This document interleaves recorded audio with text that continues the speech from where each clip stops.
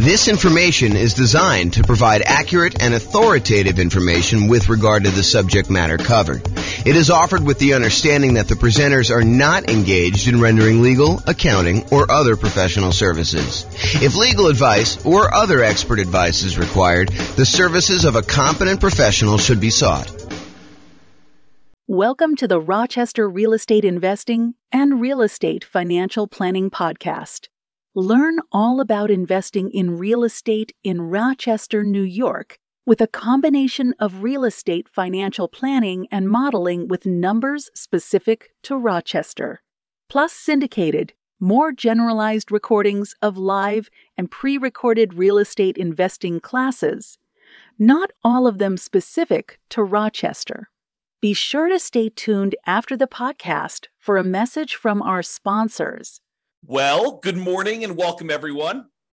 I am your host, James Orr, and this is a pretty exciting class, actually. It's a class about why you might want to consider putting more down when you're buying investment properties.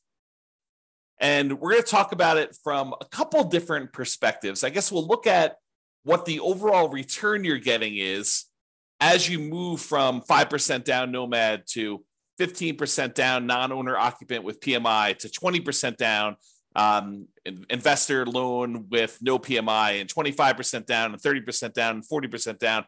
And we'll look at just a property I picked out that is going to be definitely different than the properties you're going to see. I mean, your numbers are definitely going to be different than what I'm going to show you, but hopefully you can pull out some of the lessons of looking at this property and see how things generally go. That way, when you run your own property, you'll actually be able to see this, and I'll show you how to run your own so that you can do this, your own analysis on this. So we're going to look at the returns we're getting as we go through these different down payments. And then what I'm going to do, I'm going to show you what the extra return you're getting on that additional down payment is. So we'll look at, hey, look, we're getting this return when we buy it with this financing. When we go from that financing to this financing, we had to add this much extra down payment. And by adding this much extra down payment, we got this amount of extra return. And so we can look at what the extra return is on the extra amount down and then make a decision as to whether or not we should take that money and invest it in extra down payment. The idea is we could take that money and we could do all these other things with it. So should we take that money and put more down on the rental property to see what the extra return we would get on that money is? So that's what we're going to cover. So first, when I like to look at the returns you're earning on rental properties, I often like to use my return quadrants. It's kind of a visual way for us to look at all the different areas of return you get when you own rental properties, including a total at the center. So the 5 areas that you have return, there's kind of 4 primary ones, and then reserves, which almost everyone except for me forgets to calculate in the return you're getting on your reserves. But you have appreciation, which is the tendency for property values to increase over time. You have cash flow, which is the one I think most people are focused on. Usually this is like your cash on cash return or the amount of cash flow you're getting each month, whether that's positive or negative. It can be both.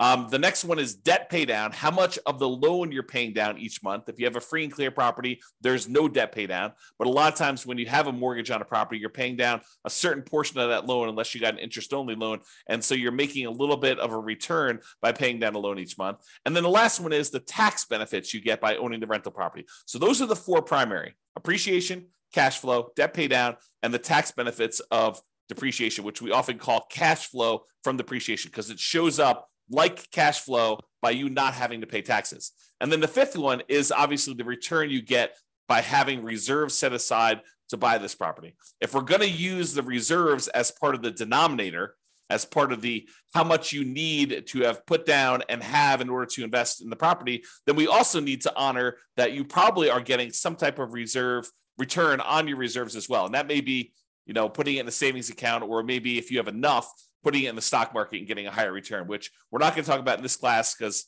I don't want to get too far off topic, but that's the idea. So when I talk about these kind of returns and the returns you get, I usually talk about it in 3 different sort of like flavors. Number 1 flavor is the return you're getting in dollars. How many dollars did your property go up in value in the year? How many dollars of cash flow did you have that year? how many dollars did you pay down on the loan that year, and how many dollars in cash flow from depreciation, your net benefit after you take into account the taxes you don't have to pay on that rental property by having that rental property. So like you add up all those and the amount of dollars you get from reserves. So the return in dollars looks at the number of dollars you're getting. But a lot of times we want to look at how much money you're getting divided by how much you had to invest in order to make that deal happen. So that would be what we call return on investment. So the dollars amount in appreciation you got divided by your total cost to close plus reserves. So the amount of money you had to use for down payment, the amount of money you had to use for your closing costs, any buy downs, anything like that you had on the property, plus any money you have in reserves, that gives us the return we're getting from appreciation. So the dollar amount in appreciation divided by the total amount to close plus your reserves on the bottom, that gives you a kind of like return on investment from appreciation. Do the same thing with cash flow, do the same thing with debt pay down, do the same thing with the tax benefits like cash flow from depreciation, and the same thing for reserves. You get an idea of what the returns are. We can add all those up and you find out what the overall total return was on the initial investment. Now, the return you're getting in year one on how much you put into the deal in order to acquire the deal makes a lot of sense. But if you think about what the return you're getting on a property you've owned for 10 years, does it really matter what you put into the deal in the beginning at that point? If you're getting, $40,000 in appreciation because the property has gone up a lot in value, does it matter that you only invested, $500 in order to acquire that deal 25 years ago? Not really. And so return on investment, the importance of that metric goes away after year one.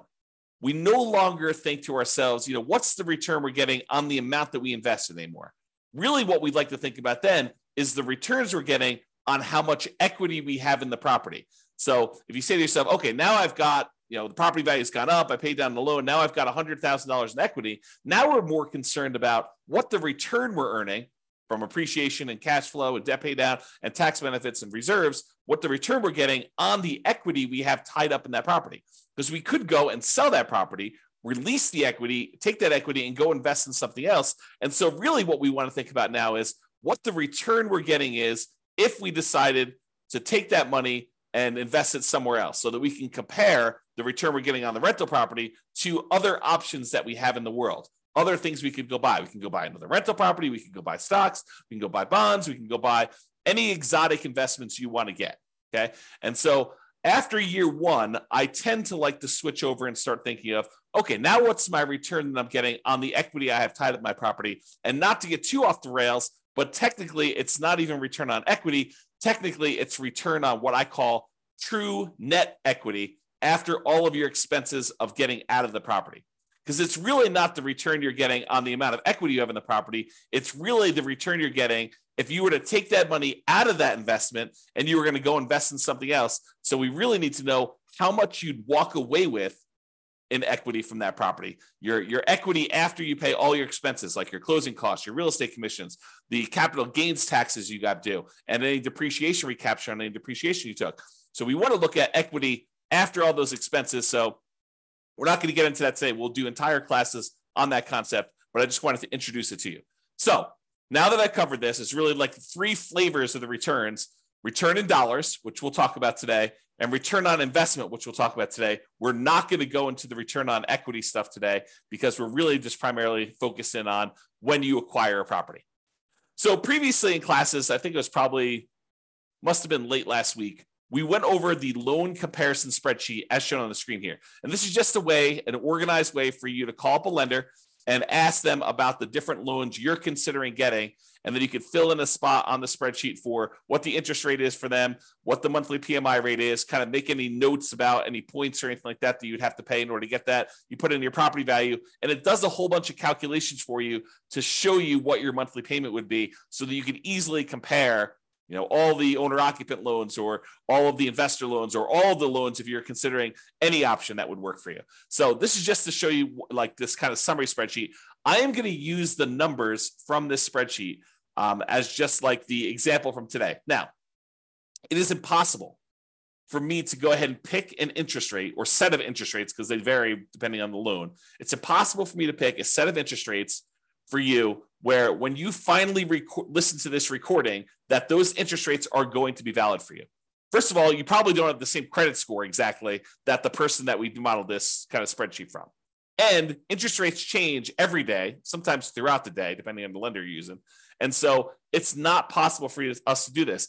And I will also tell you the differences between certain loans does vary a little bit day to day as well. The cost to get those loans. So realize you can't use the numbers I'm giving you. You can't just automatically assume that the returns I'm going to tell you for adding an extra 5% down or going from 5% to 15% down or 15% to 25% down. You can't just assume that the returns I'm giving you are going to be valid for you. You have to do this math yourself. And in some cases, your lender or your real estate agent can help you. If they're unwilling or unable to help you, you can reach out to us and we'll do a consultation with you and help walk you through the math on how to do this for your own situation. But in a lot of cases, your real estate agent or your lender will be able to assist you in doing this math if you want to. Okay, so we've got all the loan information on here. Let's walk through. These are the different interest rates. I just entered a lot of these numbers in the Real Estate Financial Planner calculator so that we can actually do the math on all this stuff easily. So it just shows you a summary, though, of what the interest rates were for 5% down Nomad, 15% non-owner occupant, 20% down non-owner occupant investor, 25% down non-owner occupant, 30% down, and 40%. And so you can see that the interest rate is lowest for that owner occupant 5% down Nomad property. It is highest for that 15% down, and then it kind of goes down gradually as you put more down. So not only is the interest rate improving, but also you only have private mortgage insurance anytime you put less than 20% down. So in this case, it is going to be the 5% down loan and the 15% down loan are the ones that are going to have private mortgage insurance. And this is the private mortgage insurance rate shown here. So it is 0.4% for the 5% down loan as of the time of this recording and 0.47% for the 15% down. So the private mortgage insurance for you putting 5% down as an owner occupant is less than the private mortgage insurance you'd pay if you put 15% down as an investment property. So you think to yourself, look, James, I thought you told me that the private mortgage insurance was the insurance that I pay as the borrower to protect the lender in case I default. And I thought you said to me, hey, look, the lender would prefer you put 20% down, but they say, okay, I'll willing to make you an exception. I'll loan you, I'll make you a loan with less than 20% down, but you have to buy this insurance for me. That means if you default, they're going to help make me whole in case I need to sell the property and because I have to foreclose on you and then I have to get my money back out. So I want to make sure that they're going to protect me and make me whole in case there's a loss for me. So you think that the insurance would be cheaper if you put more down, if you put 15% down. But there's a difference. Private mortgage insurance is not just the difference in how much you put down. It's also whether you're an owner occupant or an investor. It's also your credit score. So there's a lot of things that go into its number of people on the loan. So there's a lot of factors that go into the private mortgage insurance rate. And what I want to point out to you is this is counterintuitive, I think, to a lot of folks in that the private mortgage insurance for someone putting 5% down is lower than someone putting 15% down because we went from an owner occupant with the 5% down to a non-owner occupant investor with the 15% down. Okay, so in dollars, though, it's about $148 a month versus $155 a month and some change. So dollars, we're talking about, I don't know whatever that is here, $7 more per month. Not a huge difference in this particular case. Again, this can vary. So when you call up your lender, your numbers may be very different than what I'm showing you here. Okay? All right. An important notice. In the Real Estate Financial Planner software, I modeled this out and I'm showing you the return you're getting over the first year. However, I started in month 2. Why did I start in month 2 and not month 1? The reason why is in the Real Estate Financial Planner software, we do our modeling like the real world. In the real world, the first month you have a mortgage on a property, you buy a property on the first of the month, that first month, you do not have a mortgage payment due. Why? Because the payment is due after interest has accrued for a month. You're not paying interest up front, you're paying interest in arrears. So the first month that you own a property, there's no interest due. The first month is when the interest accrues, and at the end of the first month, basically the first of the second month, the first day of the second month, is when you make a payment that includes the interest for the prior month and the small amount of principal that you're paying down on the loan in most cases. Okay. So the reason we're starting in month 2 is cash flow in month 1 looks exceptionally good. And I did not want to bias our numbers by using the return you're getting for the first month that you owned a property and have it skew that it looks like you got a lot more cash flow on a property, because you didn't. Okay. Even though in reality, when you buy a property, your cash flow, if you buy a property on the first of the month and you rent that thing out right away, then the return you get for that first month is amazing, because it's almost as if you don't have a mortgage that first month. You do, but interest is accruing and you haven't had to make a payment yet. All right. And then after you've owned the property for a month, then you make the payment. Okay. And we'll cover this in future classes because there's some subtlety to this. If you get the loan mid-month and they usually have you prepay interest for a certain amount of time, and then you don't really make a payment until usually more than 30 days later on the first of whatever that next month is, there's some subtlety there, but I'm not going to get into that for today. Okay. So point out, we're not starting in month 1, we're starting in month 2, and we're counting 12 months from month 2. Also, we've assumed that you can rent the property that you did as a nomad in the first month, which is not true, right? Usually nomad, you're buying a property as an owner occupant, you're moving into the property, you're living there for at least a year. It's a requirement of the lender when you get the loan that you're agreeing to do an owner occupant loan. You're signing a piece of paper at closing. If you don't abide by that loan thing, you're committing loan fraud, which is punishable by prison. So you do not want to do that.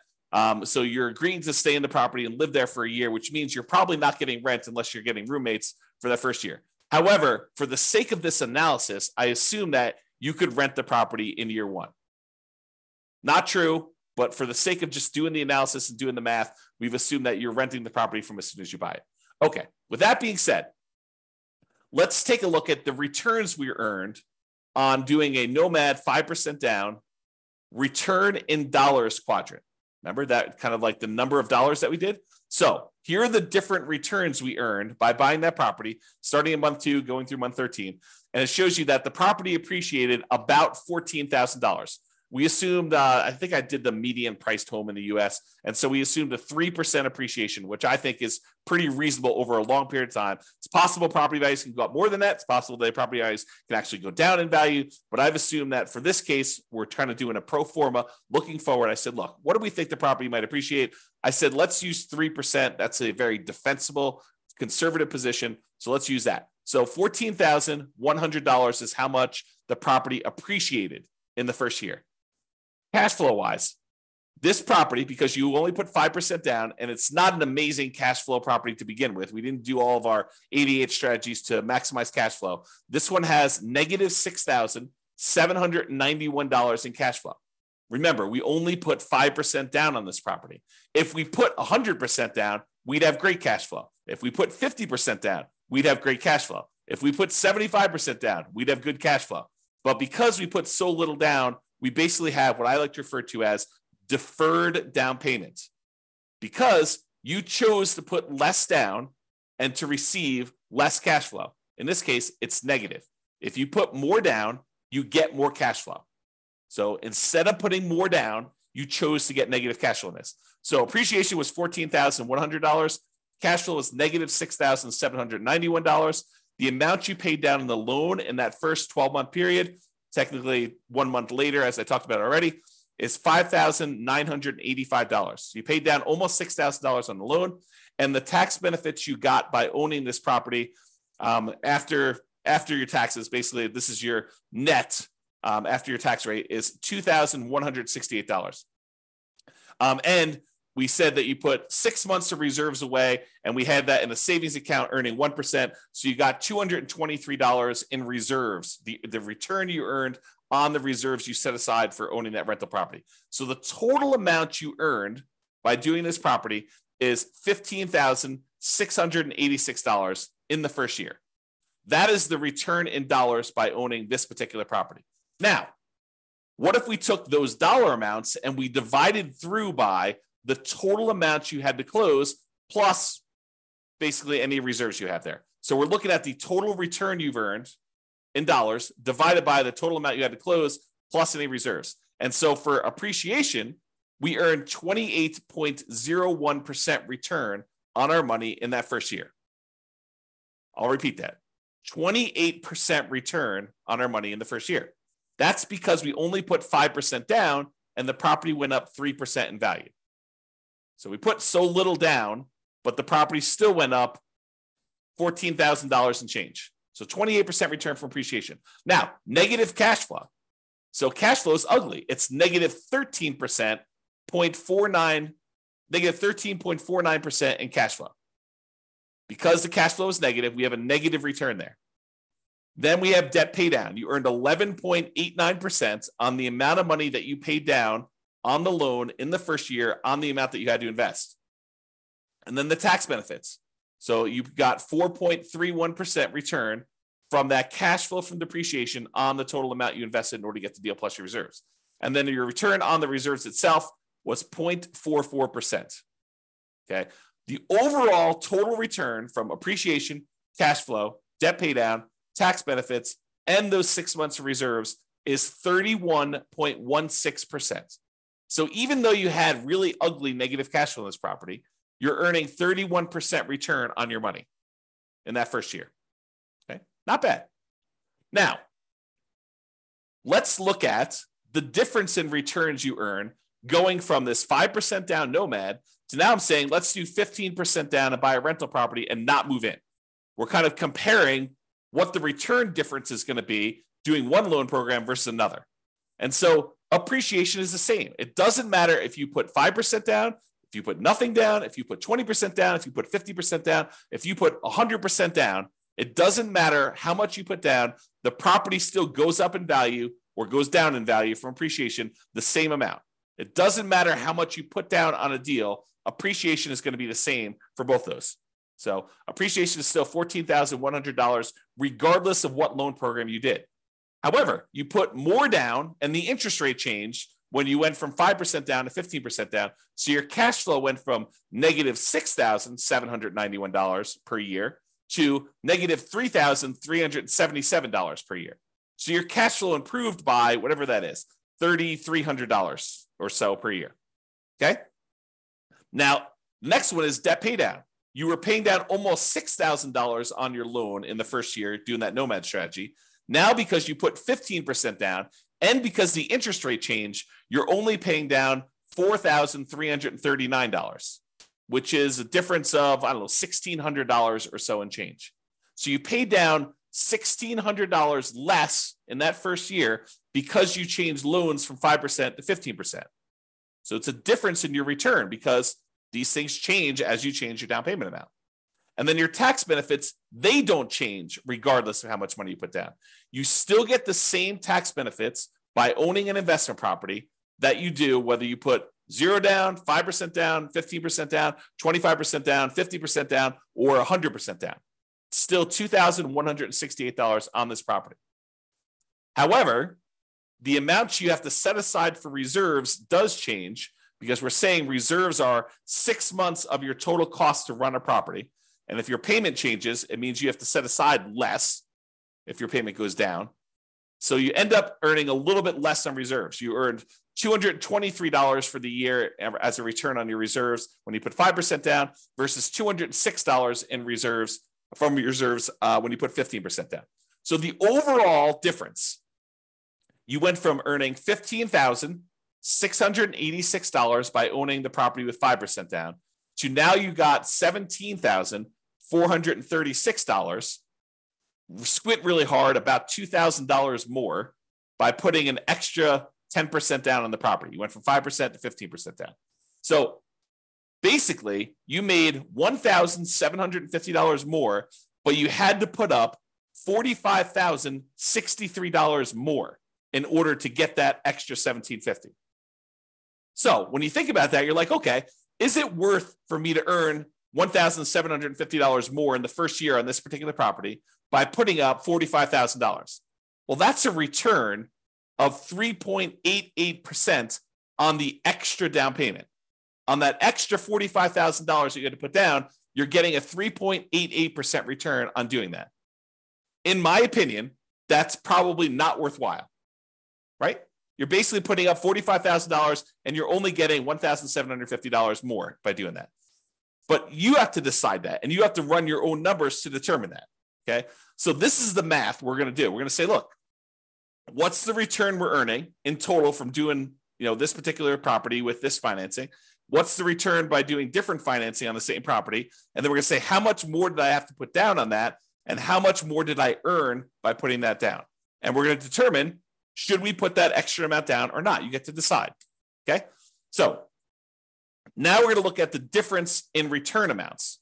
So before, we were earning 31.16% total return from appreciation and cash flow and debt pay down, the tax benefits, and on the reserves. So when we did the Nomad strategy, we were earning a 31.16% return in that first year on the total amount of money we had to put into the deal, including reserves. Now, when we put 15% down, we're earning 18.28% return. A lot less. Not quite half as much, but a little bit less than half as much. So your overall return on investment decreased from 31% to 18% by putting more down. Now your cash flow improved, but it's still slightly negative. Because I think a lot of folks are really focusing on this cash flow number. They're like, look, it's cash flow, it's cash flow, it's cash flow, especially when it's harder to do cash flow in our current marketplace. Prices are way up, interest rates are way up, rents are up, but they're not quite as much up to counteract both those high prices and those higher interest rates. But they're really focusing on cash flow. And yeah, cash flow does improve when you go from 5% down to 15% down, but your return gets cut significantly overall. You're much less leverage, also much less risky. If you measure risk as, different things like your resiliency to changes in rent, or your resiliency to changes in prices, or the amount of reserves you have set aside, or your debt load to your net worth, or your debt load to your liquidity, like all of those different measures of risk, when you put less down, those tend to get better. So less risky. All right. So I've gone through the first one a little slower. Now let's just summarize what's happening on all of these. So if you look at the other one, we were doing $15,686 was the return. We earned on Nomad $17,436 on the 15% down. You'll see that's these numbers here. So when we do the Nomad strategy, that's this one. That's $15,686 total. The one where we put 15% down is $17,436. Then this is the one for 20%, 25%, 30%, and 40%. And all of these bars show you the breakdown. So it's $14,100 for appreciation for each of the individual properties. It just summarizes all of them for you. And then this is, the red one is the debt pay down. So almost $6,000 in debt pay down on that Nomad one, $4,300 on the 15% down, about $4,000 on the 20%, a little less than $4,000 on the 25%, about $3,700 and change on the 30% down, and about $3,300 and change on the 40% down. So you can see the amount of debt pay down is decreasing over time. The cash flow number was really negative when we did Nomad, not less negative, but still significantly negative when we did the 15% down. It's slightly positive, $288 for the year, about, I don't know, whatever that is, $24 or so per month for the year when you put 20% down. So basically it's almost break even if you look at it this way when you do the 20% down. Then you get some positive cash flow when you go to 25% down. That's probably $200 a month. Then it increases a lot more for 30% down and a lot more for 40% down. So you can see the cash flow changes. And then the amount you get in cash flow from depreciation, the tax benefits, is the same. Okay. So you can see how these returns vary.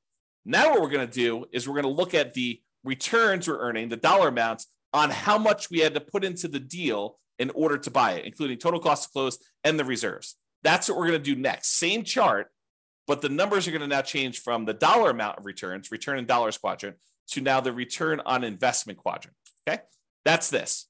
So when we did the Nomad, we were getting a 31.16% return on the amount of money we had to invest in the deal, including reserves. Oh, I should point out that this little gray line here is the return we're earning on reserves. It's just so small compared to everything else that it doesn't even show up on the chart. Okay, but you can sort of see it here. It shows up a little bit on this one, but overall, it's a really small change in your return, but it does impact your other returns, right? Because the amount of money we're earning, we now need to divide by not only the total cost to close, But in addition to that, those 6 months of reserves. So if you're used to seeing significantly higher numbers for your returns, you may be saying, James, these returns are like horrible. Well, part of the reason they're horrible is because in order for you to prudently invest in real estate, you should have reserves for your rental properties. And if you don't, you're doing it wrong. And if you don't include that in your calculation, you're also doing your calculations wrong. Thinking about the return you're earning on a rental property and not taking into account that you really do have to have, not optional, but have to have reserves set aside in order to prudently own that property is not appropriate. It's silly. So now when you go and you say, okay, this is how much return I'm earning, now I need to divide by either my equity or the total amount to close and also the reserves I have on that property as well. Okay, so now that it's on the denominator, that makes your return look overall less. It suppresses your return. It kind of like slows it. It drags it down because now you also have to take into account those reserves when you do that. Okay, so the return you're getting if you put 15% down is 18.28. The return you're getting when you put 20% down is 17.81. The return you're getting when you put 25% down is 16.37. And the reason these are trending down is you're putting more down into the deal. And so the dollar amount for some of these things is actually the same, appreciation and your cash flow from depreciation. But those two are exactly the same no matter what you do with the financing. However, your cash flow changes and the amount you pay down the debt also change. But the amount you put into the deal on the denominator has gotten a lot larger. So your overall return on investment is going down. So 16.37 for the 25% down, 15.29 for the 30% down, and 13.63 for 40% down. So you see the overall return is going down for these. Okay. Although the cash flow return is increasing. All right. Now, remember before we did that difference, we said, hey, look, you put you got $1,750, $1,750 more, but you had to put up $45,000 more. That means the return you got on that extra down payment when we went from 5% down to 15% down was 3.88. We're going to do this same math for all of the different loans. That's here. So when we go from 5% down to 15% down, you earned 3.88% on that extra down payment. Probably not worthwhile in my opinion. However, when you go from 15% down, if you're going to do the 15% down loan to go to the 20% down loan, that extra 5% down, in order to get your extra return, you're earning 15.74% on that extra 5% down payment. That to me is probably worthwhile. To come up with 5% more down payments, you get an extra 15.74% return on that extra money. That's what we're saying. When you go from 20% down to 25% down, you only earn 8.83% return on that money, which is not like horrible, but it's not amazing, right? I mean, I think an 8% return, almost 9% return seems relatively good, but not like amazingly great or horribly bad. To go from 25% down to 30% down is 8.55% better. It's the return. It's not better. It's 8.5% return on the extra down payment. And then 30% down to 40% down is 7.67 return on the extra down payment there. So you can get a feel for that. Now, you could go and compare this. Like you could say, look, I'm going from a 5% down loan. I'm considering doing 25% down. What's the difference in down payment between the 5% and the 25%? And then what's the difference in returns I'm getting on those? You could calculate that out. You could do any of these variations. I didn't do all of them because we'd be here all day, but I did do ones going from this Nomad one to each of the individual other loans. So now this one is saying, look, to go from that 5% down to the 15% down, we already know that one. It's 3.88%. But what if you go from doing Nomad with 5% down to putting the full 20% down? And you want to figure out what the overall return is on that difference in that 15% difference and the return difference you got between those. Well, that's a 7.72% return on the extra down payment. When you go from 5% to 25% down, that's an 8%, return on that extra down payment. Go from 5% down to 30%, 8.11, and go from 5% down to 40%, that's 7.98. So when you go over these bigger spreads, a lot of times they get compressed, is the generalization. Again, though, you absolutely must call your lender get rates for your credit score that day and the property that you're considering buying to do this math on your own.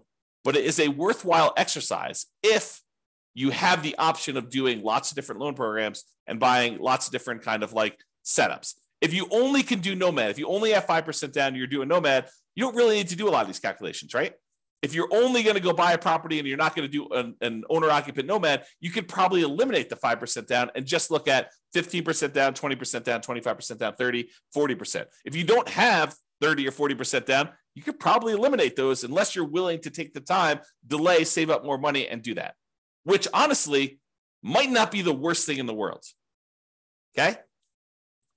I think this is the last slide, then we have a quick conclusion. What I wanted to show you is that this is the return on investment for cash flow, which another way people call this is the cash on cash return on investment. It's the cash you're getting back, the cash flow on the property, divided by the amount you put in the deal.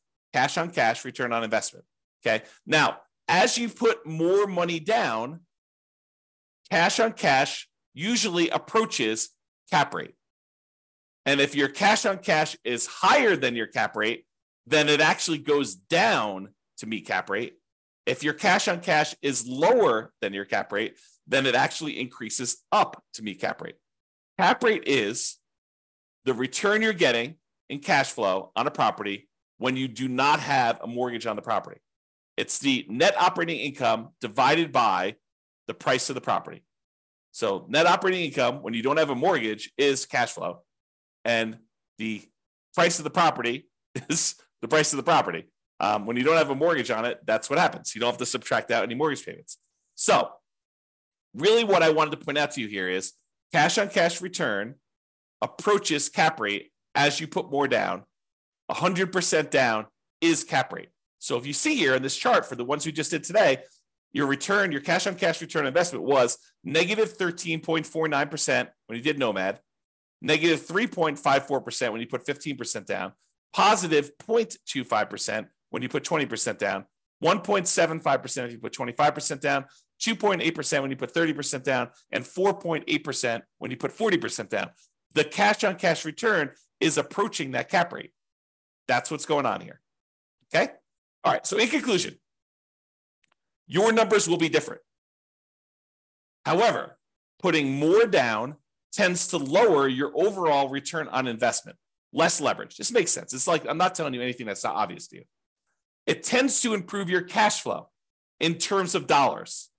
And cash on cash return on investment, that approaches cap rate. However, if your cash on cash return on investment was above your cap rate, putting more down will reduce your cash on cash return. Let me say that again. If your cash on cash return on investment, when you do your calculation, is higher than your cap rate, which it sometimes is when you're able to find great deals with great cash flow on them.